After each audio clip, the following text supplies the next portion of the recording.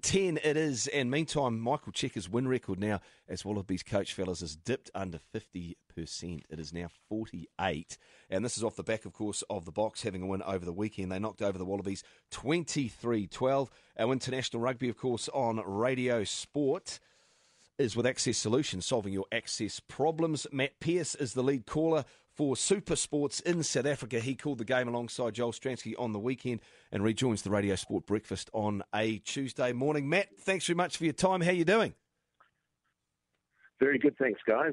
Good to join you. It's a nice early to mid-evening in South Africa. I'm just sitting by a fire, about to put some meat on the braai. So glad to be joining you. So tell us, what are we expecting when we get to Pretoria this weekend? Is it going to be a nice dry track up there? I know you've got the altitude, but just weather-wise, wet, what's it been? Well, they've just had a couple of early season showers up there in Johannesburg and Pretoria. We get summer rain up there in the thunderstorms, but it would be unlikely to have one of those during game time. One thing I can tell you is the game is sold out, and within 48 hours of the victory in Wellington, the house full signs went up. It was quite funny, the week before Wellington, there were sort of grumbles about the price of test tickets in South Africa. 48 hours after Wellington, Loftus is sold out. So there's been a fantastic result and a response from the public, and it wasn't a fantastic win on Saturday in Port Elizabeth. I think the Springboks did really well in the first half, but the second half was pretty drab from both teams. I think both sides missing out on a lot of opportunities that they created, and just the one penalty in the second half between the two sides. But it's important that they got that momentum off the back of Wellington going into Pretoria this week.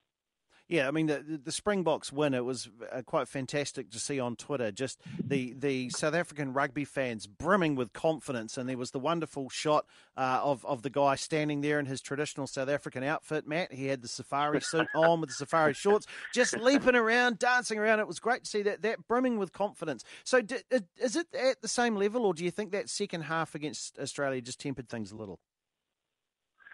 No, I don't think it was necessarily confidence, guys. It was a sense of, I think Andre Pollard said it best to me immediately after that game in Wellington.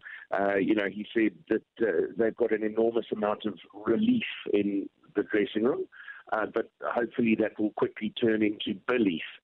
And that seems to be the case. I think they went through a couple of games early in the Rugby Championships, the first two, or the first two away games, certainly Mendoza and then in Brisbane, where they certainly felt they'd done enough to win the game. They created a lot of excellent scoring opportunities, but didn't convert them into points. And they felt that they were a lot better than the scorelines in those two test matches suggested they were. But when you're not getting the results, that's hard to believe within a team environment. So the win in Wellington, it gave them that sense of belief that they were on the right track and that things would happen for them.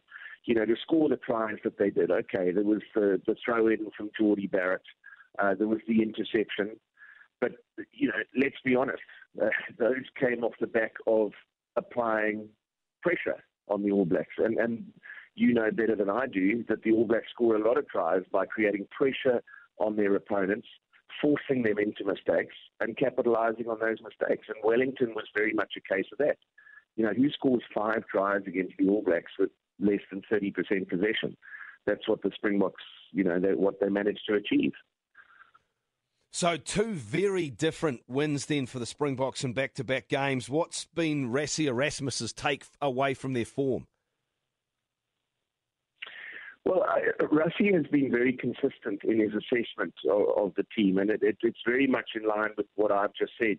Across the entire season, you go back to the first 3 games that he was in charge against England, and even before that against Wales in Washington in the very first test match of the season.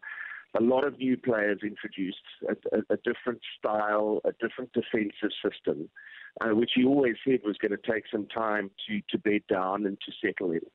And he's been very happy the way things have progressed, and knows that if they stick to the plan and continue to create that number of opportunities, they will finish games and close out games successfully.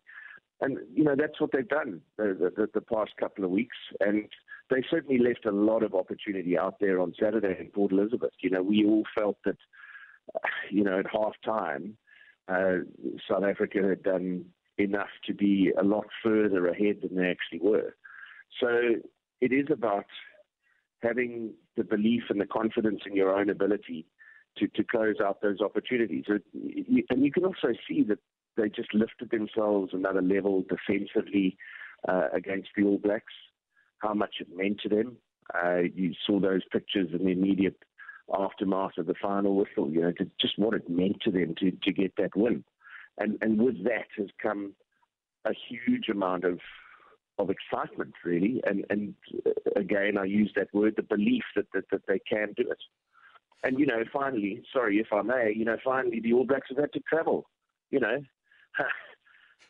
that win in Wellington came off the back of, 14 time zones travelled in under 3 weeks, while the All Blacks sat at home and waited for the Springboks. Now they get to take them on the high felt, with the All Blacks having to go halfway around the world. So, that's another thing that will add to their belief and their confidence. Not only that, but the All Blacks have got a gut full of Argentinian meat right now too, because that's what you do when you're there finally. The Rugby Championship, yes, this could normally be a dead rubber, but I think what we've seen is that this seems like the final as we head to. So are you expecting the very top South African lineup that Rassie could name, or do you think he will still look at this and go, there's still some guys I need to give game time to? No, absolutely. He will pick his best 23, but, bearing in mind that he's got a lot of players unavailable due to injury. So, like any coach. But, given that New Zealand and South Africa are in the same pool in the World Cup, will only play each other once again before the World Cup in the Rugby Championship next year. So it's a very important game. If you think psychologically, if the Springboks can get another one over the All Blacks on Saturday, 2 in a row, a year out from the World Cup where you're in the same pool, that's an important psychological edge to gain, and I can't imagine him taking it any other way. I mean, we know that the Rugby Championship is won, but to my point a few moments ago, we need to be looking at changing the schedule, with the All Blacks every year since 2012 having 3 home games in their first 4, and South Africa having 3 away games. It's just very difficult to build momentum if you're Argentina or South Africa in the Rugby Championship, just given the sheer schedule of the thing. So, it's a pity that the championship isn't on the line on Saturday, but as many times as I've spoken to Rassie Erasmus about this and any other Springbok coach, I've spoken to Steve Hansen about it as well. And every Springbok player knows that there's certainly not an All Black player who is taking this fixture lightly at all. All right. Hey, look, thanks very much, Matt. As always, appreciate your time on Radio Sport. Matt Pearce, who calls the games for SuperSport in South Africa alongside the likes of Joel Stransky. I guess it kind of has been a bit of an inbuilt advantage, well, you would think, for New Zealand and for Australia. They've very much felt like it over in South Africa for a long time. That we get the home games first. Yeah.